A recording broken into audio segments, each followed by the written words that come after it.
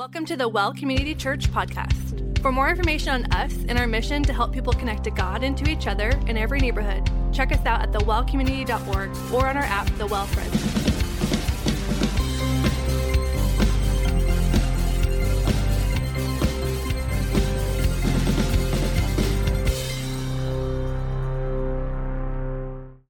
Hey, thank you also for your grace here tonight as we look to affirm a potential elder and present him to you. We don't do that very often, and we needed to record it tonight to play on Sunday morning. We are a multi-site church, so we do have another campus over at Palm and Gettysburg, so appreciate your grace in that regard. I'd like to do one more thing that's a little different. Would you just humor me a little bit? Do you mind standing? I'm going to read the passage we're going to teach out of Matthew chapter 2. We don't do this very often. Some of you come from church traditions where you always stand in honor of God's word, and so I just like to read it. It's Matthew 2. We're going to read verses 1 through 11. It says this: Now after Jesus was born in Bethlehem of Judea, in the days of Herod the king, Magi from the east arrived in Jerusalem, saying, "Where is he who has been born King of the Jews? For we saw his star in the east, and we have come to worship him." When Herod the king heard this, he was troubled, and all Jerusalem with him, and gathering together all the chief priests and the scribes of the people, he inquired of them where the Messiah was to be born. And they said to him, "In Bethlehem of Judea, for this is what has been written by the prophet, and you, Bethlehem, land of Judah, are by no means least among the leaders of Judah, for out of you shall come a ruler who will shepherd my people Israel." Then Herod secretly called the Magi to determine from what exact time the star had appeared, and he sent them to Bethlehem and said, "Go and search carefully for the child, and when you have found him, report that to me, for I too want to come and worship him." And after hearing the king, they went their way, and the star which they had seen in the east went on before them until it came and stood over the place where the child was.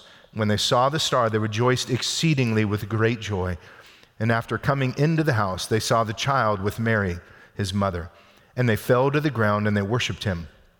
Then, opening their treasuries, they presented to him gifts of gold, frankincense, and myrrh. God, thank you for your word. I pray as we discuss here tonight the concept of Advent, that you would be pleased as we deal with hopeful expectation of the birth of our King, Emmanuel, God with us. In Jesus' name, amen. Thank you. You can be seated. I don't know what your family was like when you were maybe a kid, if there was any special Christmas traditions. I've talked about this frequently through the years being here at the Well. One of the negatives, by the way, of being around for 20 years is you tell the same story over and over and over, because that's what happened. And my grandmother had this nativity scene that was like the thing. You weren't allowed to touch it. You weren't even allowed to look at it. I make the joke often, if we even glanced at it, Grandpa was getting a switch off the tree. I mean, it was like sacred. The irony is, here I am now, a grown adult. I've got my own 2 kids that are grown as well, pretty much. And I've got this nativity scene that is off the charts. It's not the same one, but I had a cabinet company here in town come to my house, build out this beautiful cabinetry with LED lights on the thing. It's all remote control. It is ready for this nativity. So I laugh about that. But the thing is, when you look at the nativity scene, I'm always encouraged by the scandal of the nativity scene, which sounds weird, but stay with me just for a second. I mean, if you really think about the nativity scene and the birth narrative of Jesus, much of which we just read, you've got a pregnant teenage girl, you've got a reluctant betrothed husband who in his mind wanted to send her away until the angel showed up. You've got lowly shepherds that are first on the scene, so you've got not credible witnesses at all to this amazing thing. They're considered the least of these. You've got him being born, not in a place of royalty, but in a manger, most likely with the animals. And then you've got the presence of these magi. These magi, some of your Bibles translate it wise men that show up from the east. And it's just it's a strange scene. If you're the creator of the universe and you really wanted to flex, it's probably something else you could have done than this. And yet you realize God, by his grace, is really not trying to flex. He's trying to relate to a broken humanity. And that's why I appreciate sort of the relatability or the scandal of the nativity. But typically your nativity, if it's anything like mine, you've got baby Jesus and you've got Mary and Joseph and maybe some shepherds, maybe some animals, and then these 3 characters. And I want to talk a little bit about these three characters, and in some ways acknowledge, I think we have a few problems biblically with our nativity scene. I don't want to blow your mind here. So if your Christmas season is set on the nativity, you might be disappointed tonight. But I do think we have a few problems because we've sung some songs that I'm pretty convinced are not biblical. Like, you remember the song, We Three Kings? It says this, so I'm not going to sing it, well, unless you sing it with me, so we can negotiate that. We three kings of Orient are, bearing gifts, we traveled afar, field and fountain, moor and mountain, following yonder star. I mean, how many of you have sung that song, We Three Kings? And yet, when we read the text, I think you're going to be a little frustrated because I don't think they're kings.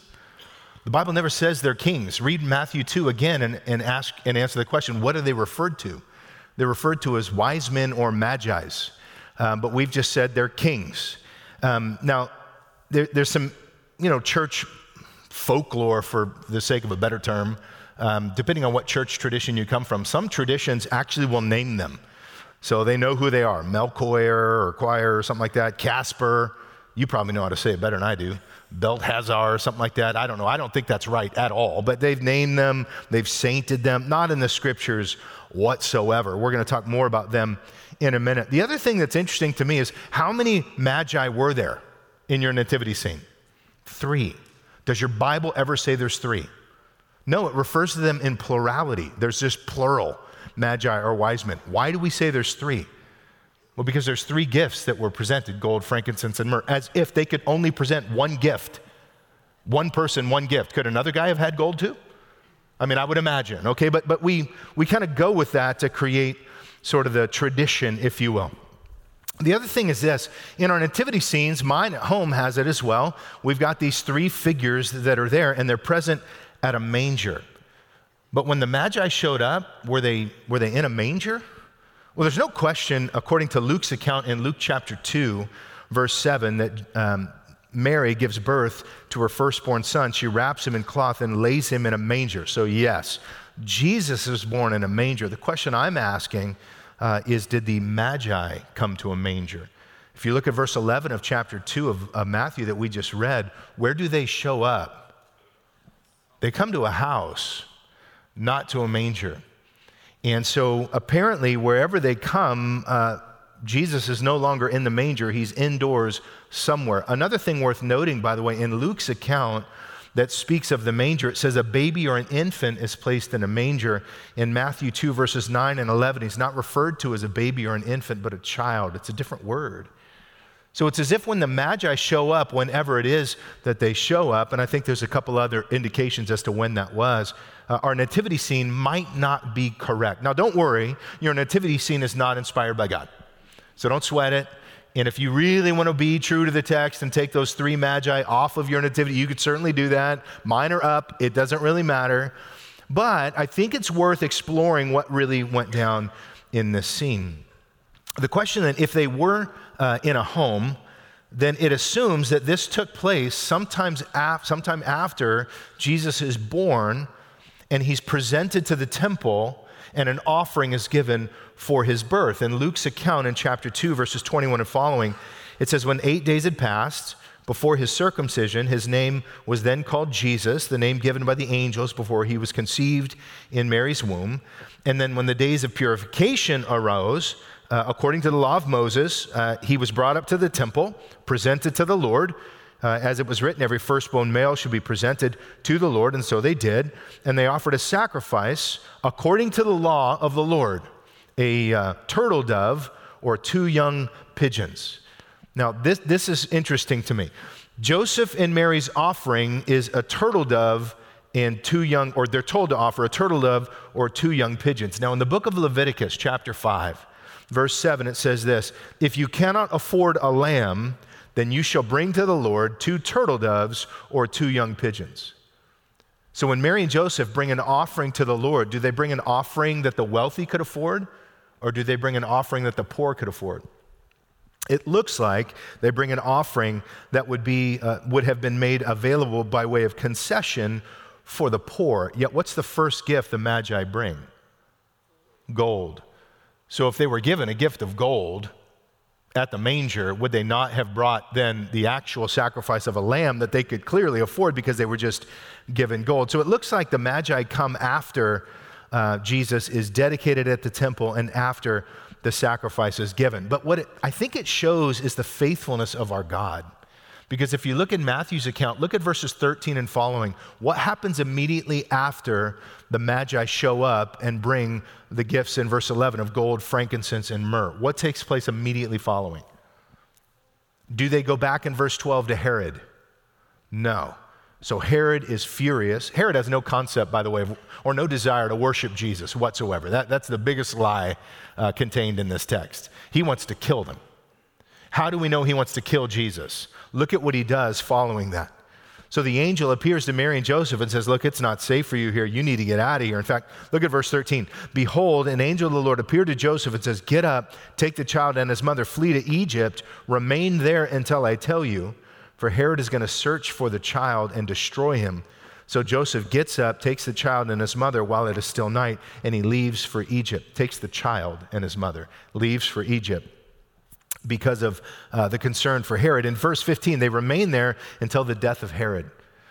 Now, there's some debate. Were they there minimum couple months? Maximum could have been a couple years, depending on how you date the birth of Jesus. Here's the point.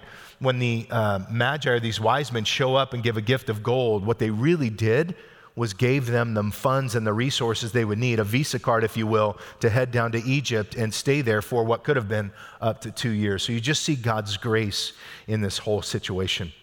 But what I'd like to do is really talk about these Magi, these wise men, because I think in some ways they are pretty fascinating, and they capture for us what I would call this hopeful expectation.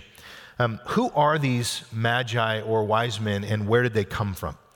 Well, who are they? We'll deal with that first. They are called Magi, which, yes, that's where we get the word magician, but or magic for that matter. But that doesn't mean doesn't assume that they were magicians like pulling rabbits out of hats. That's not at all the case. We do know they're not kings. That's clear in the text. And whatever these Magi were, by way of magicians, they were most likely almost a special class of priest. They seem to be, according to the scriptures, experts in astrology and astronomy. And the question, though, is where did they come from? I mean, if you look at Matthew's account, what's the only geographic indication we get as to where they come from? They're from the east. Well, what's east of the land of Judea? Well, everything, really. I mean, if you think about it, east is, could be Parthians, which is modern-day Iran. Now, that's an interesting conjecture, if that's true, because the Parthians were enemies of Rome. And just a couple of years previous to this, Herod had sort of drove out the Parthians from Judea. And so was that why Herod was exceedingly fearful that here comes these strange men? Who are you? Who are you looking for? Could they have been, in his mind, spies from the enemies he just drove out? Yes, it's possible. It's also possible that from the east could mean that these men, these wise men, these Magi, were from Ur of the Chaldees, which means nothing to most folks until you look at the bottom of Genesis chapter 11. You realize that's where Abraham's from. And so could it be that these are ancient descendants of Abraham coming to see this birth of the Savior? It's possible. One of the other thoughts, though, is that they're from ancient Mesopotamia, which is modern-day Iraq, but ancient Babylon. Now, this is kind of interesting for a number of reasons. We don't really know the exact location. The Bible doesn't give us a clue beyond some basic sort of region stuff, but we do know this, that they were looking for something. And it's unlikely, but not impossible, that these Magi or wise men could have been Jewish.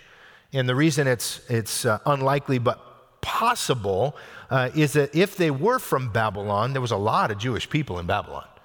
If you remember your Old Testament history, in 586 BC, the Babylonians come in, destroy the temple of Jerusalem, and take everyone captive. You may know it from stories like Daniel, Shadrach, Meshach, and Abednego, or Hananiah, Mishael, and Azariah. They were captives in Babylon. And in fact, Psalm 137 says this, speaking of the Jewish people being in captivity in Babylon.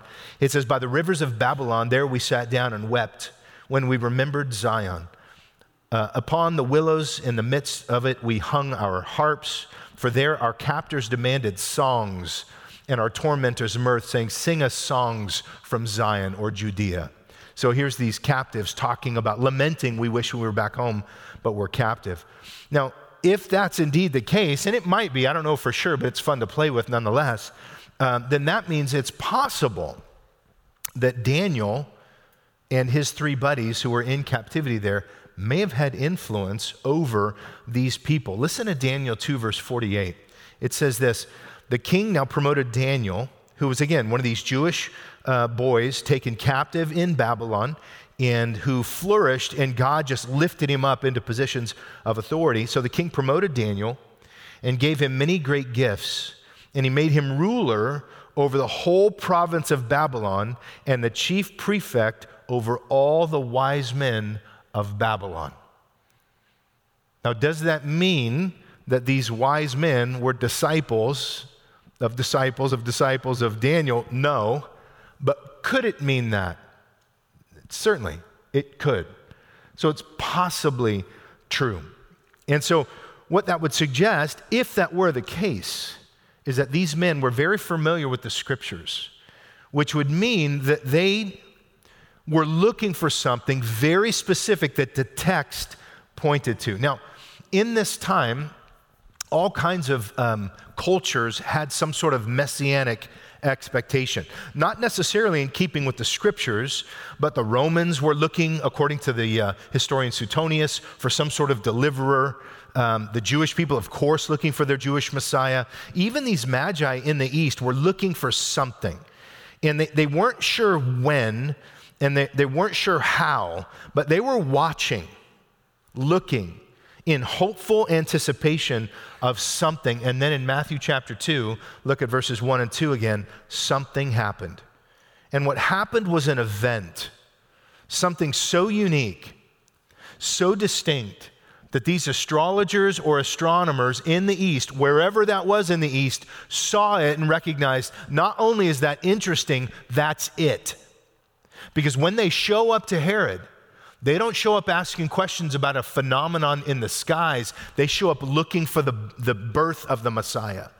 If you look at verses 1 and 2, after Jesus was born in Bethlehem of Judea, the days of Herod the king, Magi from the east arrived, saying, where is he who has been born King of the Jews?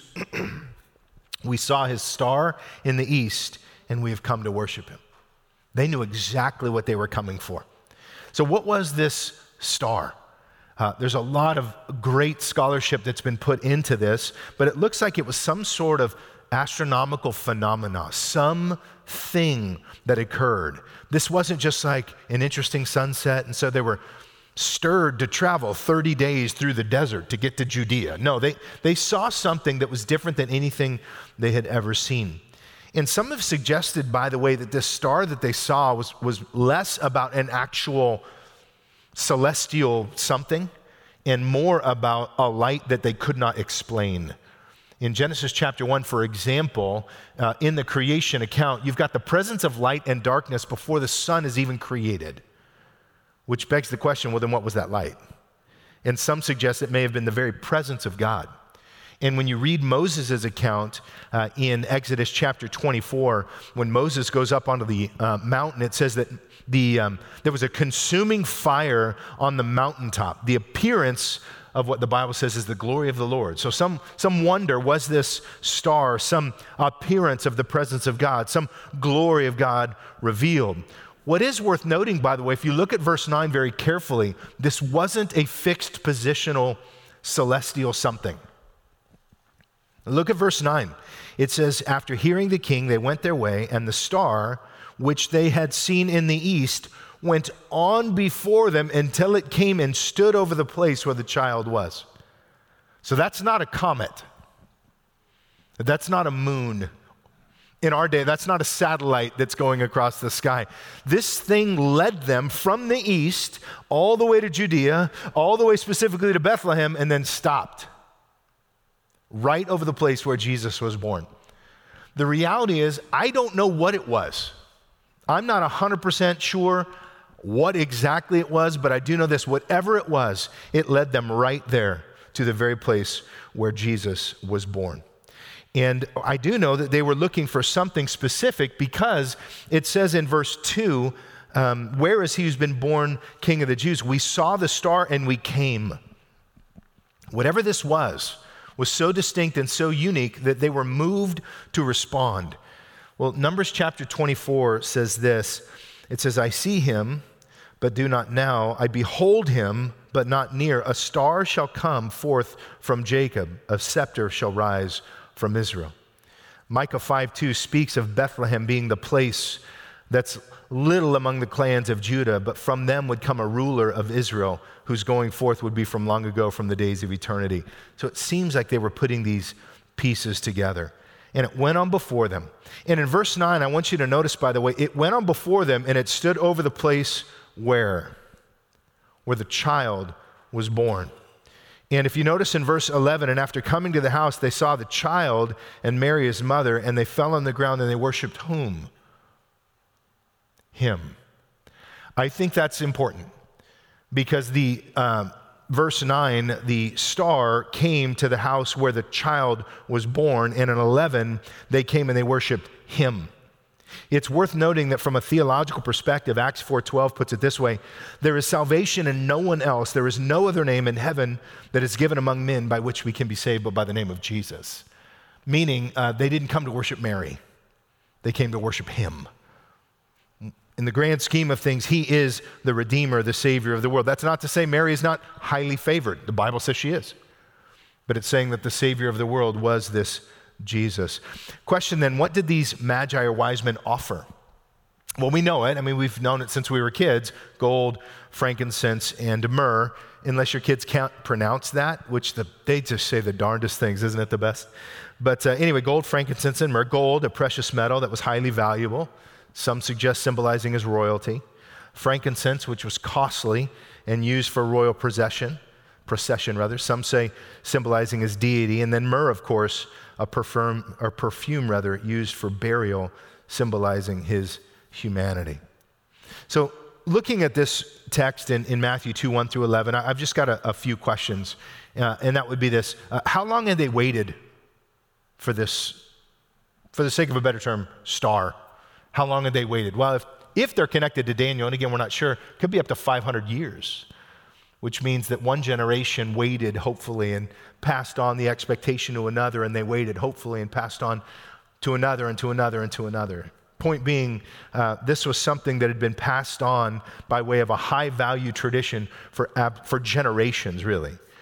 Well, how did you think they feel when they saw the star? Well, look at verse 10. It is chock full of superlatives. It says, when they saw the star, they rejoiced exceedingly with great joy. I mean, fill in the blanks, they were absolutely stoked, completely fired up. They were so excited to make this trip. Well, how long was the trip? I think I mentioned earlier, if you're riding a camel, which, I mean, there's no Southwest did not fly at that point from Mesopotamia into Judea. So if you're riding a camel, which they probably were, it would have been a 30-day trip. What are you talking about on the way? I mean, you heard mom talking about this, expectation. You heard grandpa talking about this, great-grandpa talking about this. They taught you and you rolled your eyes. What are they talking about? Some star and that we're going to see. What does that even mean? And all of a sudden you see it. And you're like, let's go. And they roll in. I mean, it must have just been an incredible, incredible thing. And then when they entered the house and they saw the child, what did they think at that point? Because remember in verse 2, again, they knew exactly who they were coming for. They wanted to see him who was born King of the Jews. It just reminds me of one of the Christmas carols that we sing, Hark the Herald Angels Sing, written by Charles Wesley 1,000 years ago. Not quite 1,000, but a long time ago. It says this, Christ the highest heaven adorned, Christ the everlasting Lord. Late in time, behold him come, offspring of the virgin's womb. Veiled in flesh, the Godhead see. Hail the incarnate deity, pleased as man with man to dwell. Jesus, our Emmanuel. Here come these wise men from the east, and they come bearing gifts, and they come and most likely filling their hearts was this hope that this was no ordinary child. This is the very Savior of the world. This is the King of the Jews. This is the one we've been looking for, and their hearts are just so full. In fact, they call him, or he's referred to at least as Emmanuel, God with us, God with us. When you consider the nature of the incarnation, it's one of the most condescending things in the best of ways that could ever have been accomplished, where God in his holiness condescended to humanity, born in a manger. Philippians 2 put it this way, that Jesus didn't consider equality with God a thing to be grasped, but he humbled himself. Taking upon himself the form of a servant, he humbled himself even to the point of death on the cross. That God, by his grace, didn't leave us stranded. The connection to the gospel is unavoidable.